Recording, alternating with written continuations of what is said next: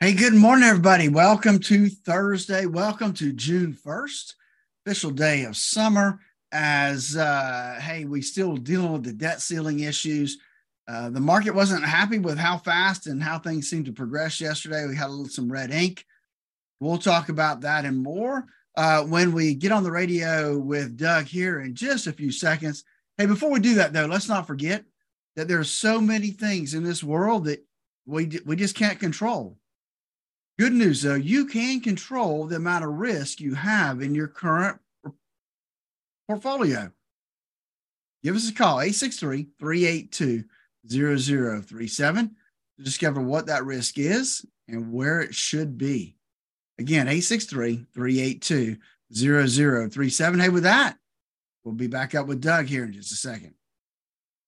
It's Doug Reese sitting in for Morning Dave here on the Thursday morning on the morning show, and it's time to head out and check in with Phillip Statler, Statler Financial Services. We'll get an update on what's going on with the markets. Hey, Phillip, how are you today? Hey, I'm doing well today. Welcome to June 1st. Hard to believe that. Yeah, June 1st. Wow. 30 days, we'll be halfway through the year. Yeah, halfway through the year.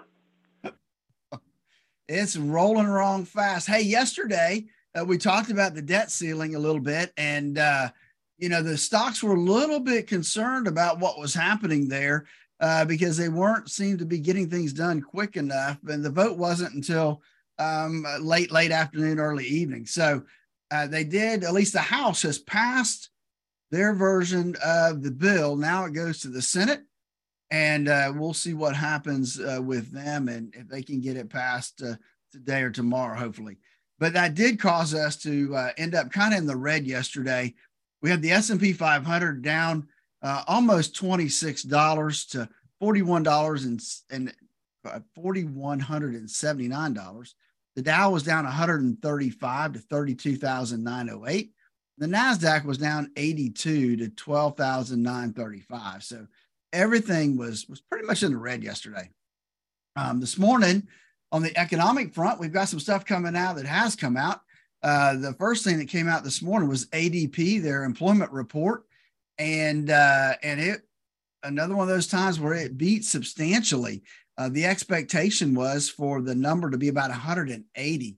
It actually ended up about 100,000 more than that. It was 278,000 new jobs, private sector jobs that ADP reported. So that was substantially more than expected.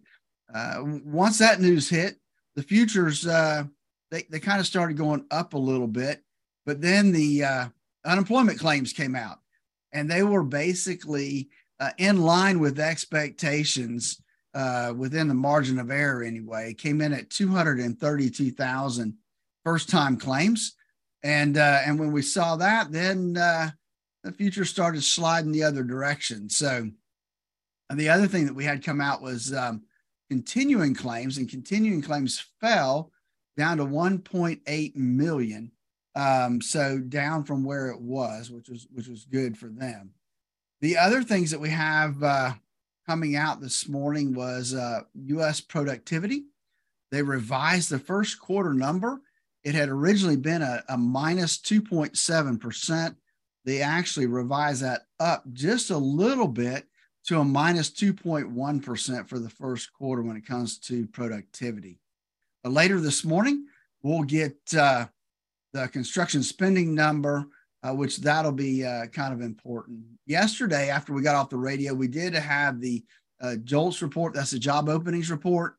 And we're back up over 10 million job openings to 10.1 million, up from 9.7 the prior month. So we do have more job openings, and the continuing claims has fallen. So it's kind of a mixed bag there. So that's really all we have on the economic front. However, on the earnings front today, we've got a pile of retail earnings coming out today. We had start out with probably the big slider for the day, and that's Macy's. Macy's came out and reported they beat on earnings. However, they missed on revenue estimates for their most recent quarter. And they also slashed their full year earnings and sales guidance. They're just saying that demand trends is weakening.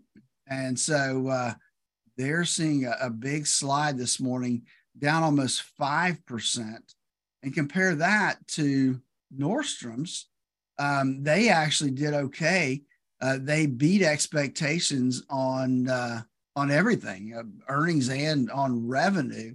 They had actually estimated a loss per share of 10 cents. They actually came in at a positive 7 cents a share on about a little over $3 billion of revenue. So Nordstrom's going the other direction. They're up a little over 4.5% this morning. That's not all the retail we had, though. We had Dollar General report as well. They reported a miss across the board. They missed on earnings. They missed on revenue. They also came in and kind of lowered their expectations. They're going to reduce the number of new store openings the rest of this year. So they're taking some precautions there. They're down 9.5% this morning before we get started. So that's I got one more retailer. Victoria's Secrets reported as well. They missed on revenue. Earnings was kind of in line, maybe down just a little bit, but they reduced their full year guidance in the lower single digit range from supposed to be in kind of the middle single digit range. So they're at this point, the big loser of the day, down 14% before we get started this morning.